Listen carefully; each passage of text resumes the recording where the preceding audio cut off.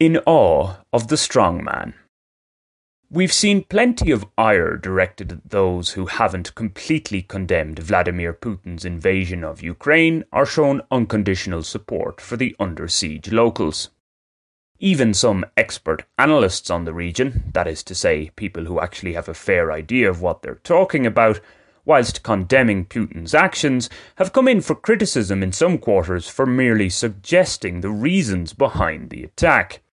The simplified narrative for most of the media, politicians, and those who like to be told how to think right now is Russia and everything Russian evil, Ukraine and everything Ukrainian good. As discussed previously here, one should tread carefully when there's such widespread agreement. Of course, many of us have a tendency to plump for the underdog, hence the support for innocent Ukraine against bully bear Russia. Indeed, Ukrainian President Volodymyr Zelensky is being portrayed as some sort of superhero saint.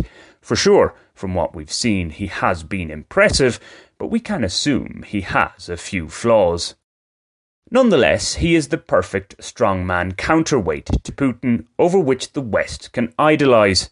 For as much as some of us may think Western democracies have moved on from fascinating over strongmen figures, there still seems to be an innate desire for a patriarchy of sorts.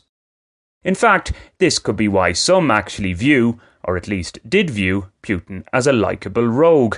What's more, on the global level, the Russian president has been the underdog against NATO and the West in general, a West in which many of the agenda setters appear to be nothing more than self-righteous, often hypocritical virtue signallers.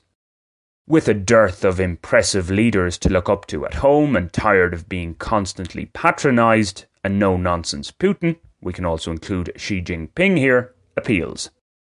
There is a feeling, a la Donald Trump, that these men rule with conviction rather than pussyfoot around, trying to please everybody but achieving very little. In functioning democracies, such types do have their place. They can take on the technocrats. It could be said that the European Union is in dire need of one. The problems arise when there are no checks on the strongmen, when there is no one to challenge them.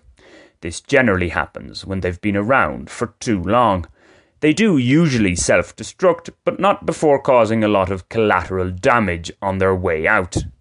Yet, the strongman is usually easier to comprehend than, let's call them gentler leaders. The latter is often more pernicious. They claim to be forces of good. Indeed, they are so convinced that they are morally right that they don't see the harm they do. We have two excellent examples of such types right now. One is currently running amok in Canada, the other in New Zealand.